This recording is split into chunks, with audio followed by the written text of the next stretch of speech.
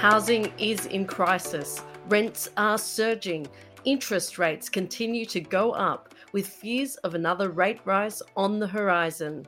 The 2023 federal budget went some way to address the rising cost of living. But despite the increase to rent assistance, these policies don't go far enough to address the long-term lack of housing supply. I'm Kat Clay, and today I'm joined by Brendan Coates, Economic Policy Program Director, and Joey Maloney, Senior Associate, to discuss why housing was the biggest missed opportunity in the federal budget. Joey, what's happening in the rental market right now? It's great to be back talking about the rental market again. I feel like we've done this a few times over the last 12 months, and I suppose that's indicative of it being the issue that's not going away and is in fact getting worse and worse. So, in a nutshell, what's happening is the rental market's really tight. So what that means is there's low vacancy rates, so there's not a flow of rental houses available for people to move into. And asking rents, so the rents that landlords are asking for new listings, are jumping up really quickly, and that's happening nationwide. So to put a bit of colour on that, it depends on the source. There's a few different places that try to collate data on vacancy rates and asking rents, but the consensus is they seem to definitely be running over 10% over the last 12 months and potentially up to 20% nationally. There's some particular hotspots. There's places like Adelaide, Perth and Brisbane seem to be running, further ahead of the rest. And in terms of vacancy rates, the consensus seems to be that they're sitting somewhere between 1% and 1.5%. To put that in perspective, consider that, broadly speaking, the rule of thumb benchmark for a healthy rental market where people are, able to find property in a reasonable time frame at a reasonable price is generally about 3%. So we're well below the benchmark for a healthy rental market. And it's no surprise that, the vacancy rates in the cities like Adelaide and Perth that I mentioned before that seem to have the highest asking rents are running at sub 1%. Now, that's the front of the rental market. That's, the new listings, what's being asked of those. The stock of rents is what sits behind that. So this is the rents that all renters pay. What we're seeing now is we're starting to see the front of the rental market flow into the stock. So the ABS measures what are the rents that all renters across the country are paying. They measure that as part of the Consumer Price Index. The last read, the March quarter, had that up 4.9% over the last 12 months. Now, just over 6 months ago, in the September 2022 quarter, that number was 2.8. And basically all projections have that number ticking further and further up as the hot front of the rental market starts to catch up with the stock. So that's a great overview of what's happening right now in the rental market, Joey. But what was in the federal budget on this front? Overall, there were a couple of different housing measures. Probably the one specifically targeting renters doing it tough at the moment was the increase in the Commonwealth Rent Assistance payment. So this is a payment, it's a supplement that goes to income support recipients in the private rental market. It's tied to their rent. It's got a maximum payment per fortnight. That maximum is going up by 15%. In terms of dollar terms, that washes out to about an extra $24 a fortnight for a single renter. It doesn't sound like much when I say it like that, and it's probably not much in the context of the current rental market. So, consider maybe you signed a lease a year ago at, relatively low rent of, say, $350 a week, so that's below median rents. Your landlord wants to renew your lease. They see the rental market going up by 10%. They add 10% to your rent, so now you're paying $385 a week. You're paying $70 more a fortnight. So you can sort of see how quickly that modest increase in Commonwealth rent assistance gets sucked up. Grattan's on the record saying that rent assistance needs to go up by at least 40%. So, we're thinking of this 15% as a down payment on future increases. Other things in the budget, there were some tax breaks for build-to-rent investment. Now, the mechanics of this are very weedy, so I won't bore our listeners with that. But what it boils down to is the government's trying to incentivise more foreign investors into what's called build-to-rent construction. So this means the investors come in, they build a series of apartment building, and then they lease those apartments to tenants long-term. So they both build and rent the apartments. In theory, this sounds like it's a good thing. It should expand housing supply, which, every extra house is good and will reduce prices and rents. The Property Council think this will add an extra 150,000 homes over the next decade. But there's reasons to be a little sceptical of that number. the budget papers projected dwelling investment to actually go backwards over the next 4 years. And there's sort of a more fundamental point here that, the key constraint on more housing supply are the zoning and planning rules that restrict density. And if you're thinking about build-to-rent projects that are high density and are near inner city areas, they're going to run into those constraints regardless. And the last thing that was in the budget, well, not the last thing, there's more things we'll touch on later, but the last thing I'll touch on is the home guarantee scheme. This is a scheme whereby the government, guarantees the deposits of people who buy a house with a low deposit of around 5%. It's the same number of places. It's still only available to 50,000 home buyers a year, but they've just expanded the types of people that can participate in the scheme. But the big risk with this scheme, like a lot of demand-side measures that try to boost home ownership, is that you just risk inflating prices. And that's probably the big risk here because the income thresholds for the scheme are quite high. Most people are able to participate. So what you're going to get is just people bringing forward house purchases that they were going to make anyway. And, more fundamentally, we started by talking about the rental crisis that is that people in the private rental market are facing right now.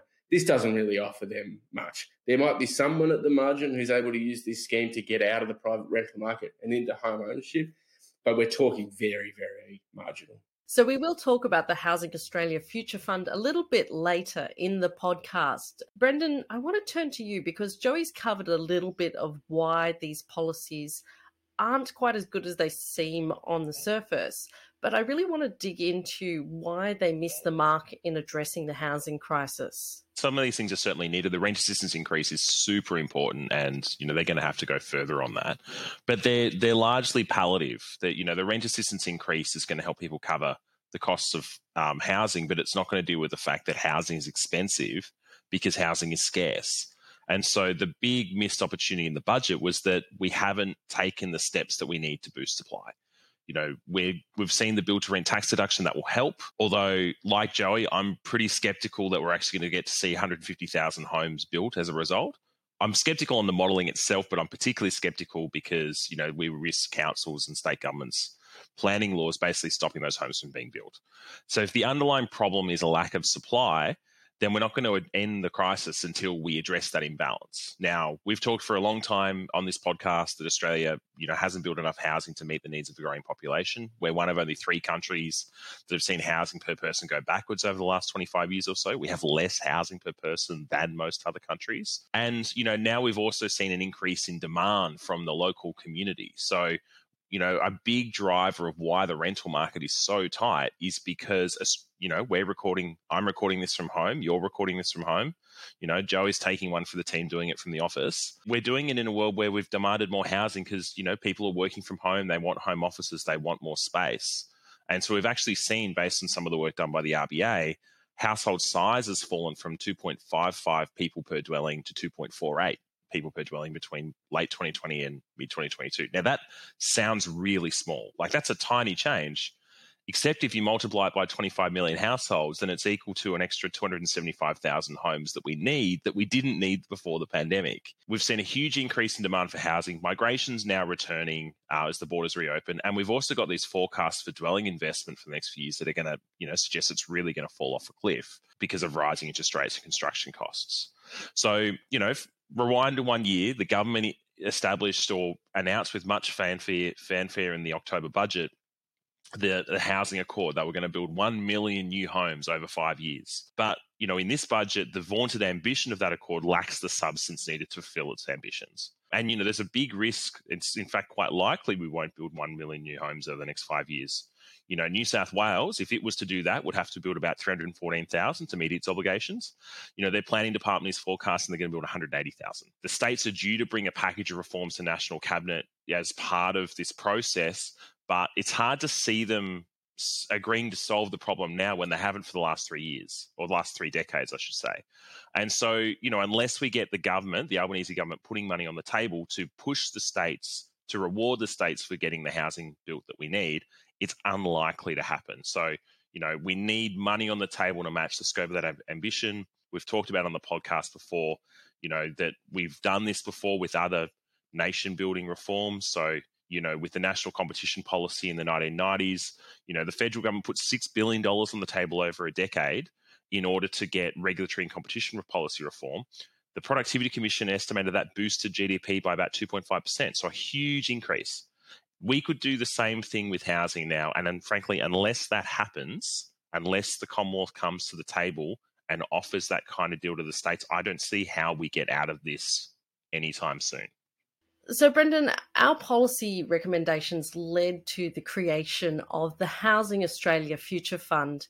It's one of the solutions that could provide a boost in housing supply, but I think there's been some confusion about how the fund would actually work. This is actually based largely on Grattan's work, although obviously any mistakes the government's made in the costings are their own. Where we are today is, social housing has fallen as a share of the total housing stock.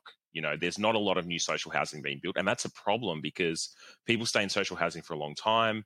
If you don't build or have new social housing coming online to keep up with population growth, then young people in particular, single mums fleeing domestic violence, if they need housing to avoid becoming homeless, that housing isn't available to them. And so that's where the problem is. Now, the reason why we don't build more social housing is because it's expensive. And I don't mean it's expensive in the sense that it costs $500,000 to build a house. I mean in the sense that there's a big rental discount that's offered to vulnerable tenants. So social housing is typically rented out at 30% of someone's income. That's a lot less when you're talking about someone on job seeker or parenting payment than what it would cost to build and maintain that housing over time, which is the rent that you have to pay. And so, if the government's basically giving up a large share of the rent that it's not going to get back. And so that means there's an ongoing subsidy gap.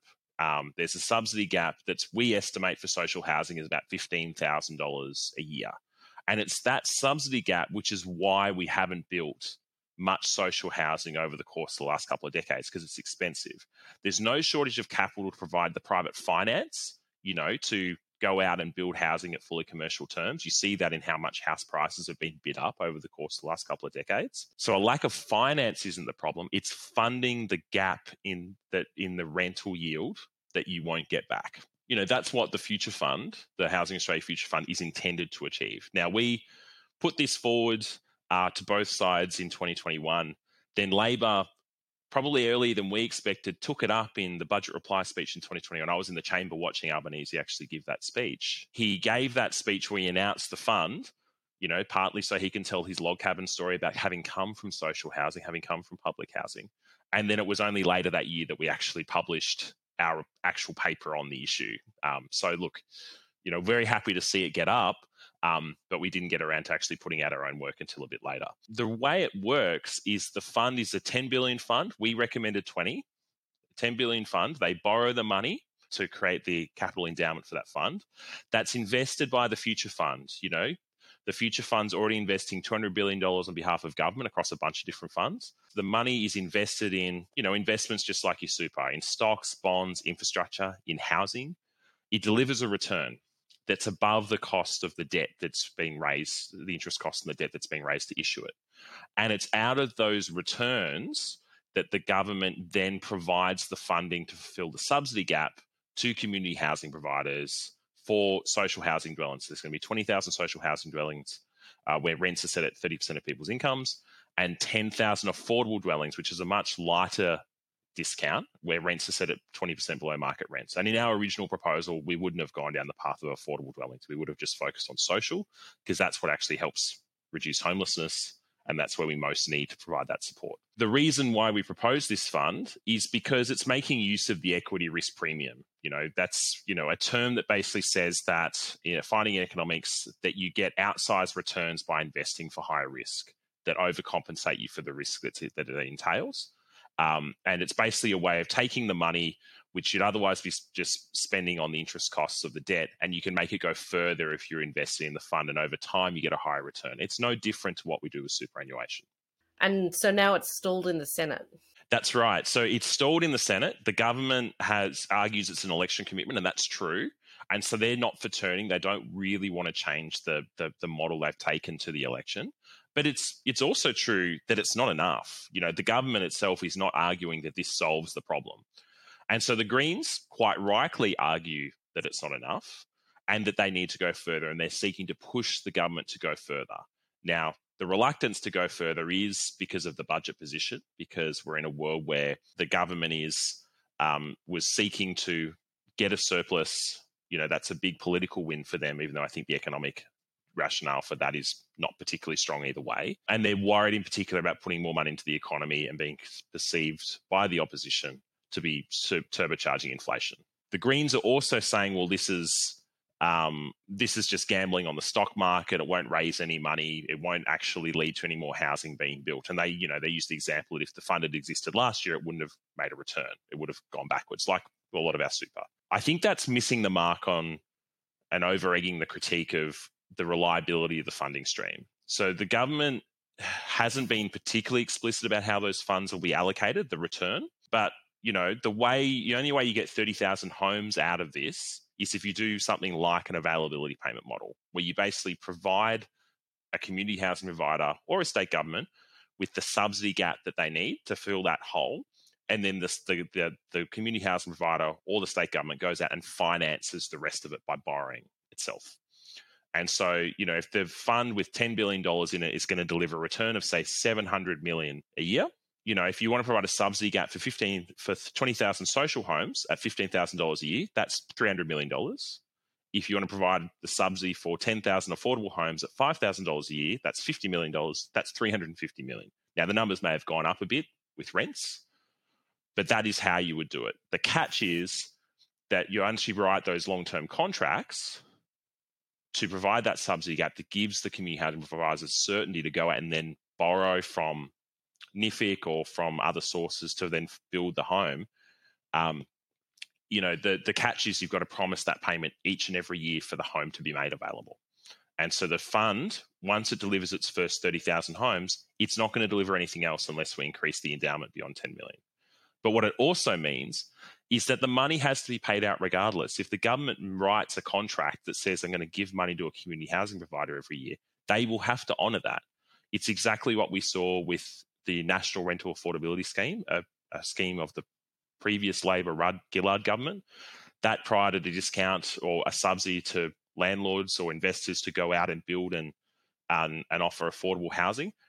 That was shut down by the Abbott government. The subsidies are still being paid now, even for the final homes, even though it was shut down a decade ago. I do not think you can make the claim that the fund is not going to deliver the housing and the funding certainty that you need, because the nature of how the funds are going to be dispersed means that certainty is there. Now, the government should be clearer and just be explicit. So how can this thing get through the Senate? Well, the government should just make clear something that's already implicit, that they're going to have to spend the money. So they should commit to do it. They should ideally raise the fund to the original $20 billion, so it delivers more housing. So at least we stabilise the social housing stock. So social housing starts to keep up with population growth rather than falling further behind. And, they should look at doing some other things like indexing rent assistance would be a big win, because at the moment that rent assistance increase, that 15%, rents are going to rise faster than the CPI over the next couple of years, and it's actually the rent assistance increase is not going to keep up with the increase in the rental costs that low-income earners are going to experience. Is it actually designed to return money to the government? I mean, do you actually invest in the fund in order to, get the money back in the future? Or is it, we're just going to put this money into housing and accept that that's a loss that we're going to have to make up for elsewhere? Well, no, because it's like your super. You put the money in, it invests, it yields a dividend, a return in the dividends or the coupons on bonds. You get that money back. Now, you obviously still own the existing $10 billion worth of assets, and you can liquidate that portfolio at any time if you wanted to. So you could shut down the fund in the long term by just selling it, in the same way as people are supposed to sell their superannuation assets in order to actually fund their retirement. Is that a risk then for the people that actually live in these houses if they're relying on that for social housing? No, because the government, as I said, the government's commitments will be to provide the funding to make the housing available to people, irrespective of the returns of the fund. So, for example, the Medical Research Future Fund went backwards last year. It still made grants for medical research out of that fund last year. It would be no different with the Future Fund. Once the government's made the commitments to community housing providers to actually provide the housing, then they're going to have to do that anyway, and they would do that anyway. So I don't think, you got to remember that the Future Fund is $10 billion. The federal government collects tax revenues of like $500 billion per year. This is a fund that allows the government to make the money it spends on housing go further, but the money they spend on housing is not contingent really on the returns to the fund. Peter Dutton's budget reply accused the Albanese government of making Australia's housing crisis worse by running a Big Australia policy. Now, we discussed whether the Labor government was running a Big Australia policy on the podcast 2 weeks ago, but I am keen to dig into it from a housing perspective because we do often get questions on social media about the impact of migration on housing availability. So the question is migration causing Australia's housing crisis? Migration itself is a contributor. As we said on the podcast a couple of weeks ago, it's not really because the government's running a Big Australia policy. It's just the normal policy settings leading migrants to return to the country that previously had left because of the COVID border restrictions. And there is no doubt that migrants are adding to housing demand. You know, that's, I think, just an undeniable fact. Migrants don't get on the plane to come here and pack a house on their back with them. They're naturally coming here and they're going to add to the demand for housing. In time, they will help also add to the labour force that builds it. But, you know, they're obviously adding to demand for housing when they first get here. And, you know, what we're seeing is that the migration numbers are increasing pretty quickly. We saw that in the budget. So, you know, the headline number that Peter Dutton referred to is the 1.5 million people that are going to the increase in Australia's population due to migration over 5 years. But, you know, the budget papers make clear that by 2024, there'll still be 215,000 fewer migrants in Australia than were expected for this year, for that year in 2019. And we won't actually catch up to the pre-COVID trend in terms of the migrant population in Australia until pretty much 2030. How is it, you know, that we're in a world where the rental crisis is as bad as it is, but the population is in fact smaller than expected to be before COVID? The answer, as we discussed before, is that Australians are demanding more housing. It's like we're all sitting on a park bench, everyone's lined up in a row, then a couple of migrants left during the pandemic, we all spread out on the park bench, and then the migrants have come to sit back down again and there's no space for them. And that's what's driving where we are today. So I would describe it as it's kind of 1/3 migration, 2/3 domestic. It's 2/3 Australians are in fact driving the housing demand and therefore, you know, the rental crisis that we're having. Finally, Brendan, I mean, big picture, what happens if the Albanese government doesn't get serious on fixing housing? Well, I think this is where Peter Dutton has a point. The government's housing policy is inadequate. They do not have a plan to deal with this at the moment. And housing is arguably now the biggest threat to much of the Albanese government's agenda. Rents are increasingly going to drive inflation, which will make it hard for the government to get inflation down and therefore to start thinking about some of its priorities in other areas. And housing is now actually the biggest threat to the migration program. The government set out a pretty sensible policy framework for migration, and the big risk now is that gets housing and the link to migration gets weaponized by the coalition, leads to ad hoc changes, and we don't get those very valuable migration reforms. But more broadly, there is just a growing sense of frustration. Younger people are finding themselves struggling to be able to get a roof over their head. They're struggling to be able to buy their own home. And it is a really big and potentially explosive issue for the government over the next couple of years if they cannot get on top of this. Thank you, Brendan and Joey, for talking us through the housing matters that were in this year's federal budget. We look forward to seeing what happens next in the housing space. If you'd like to talk to us about anything you've heard in the podcast today, find us on Twitter @GrattanInst and all other social media networks @Grattan Institute. As always, please do take care, and thanks so much for listening.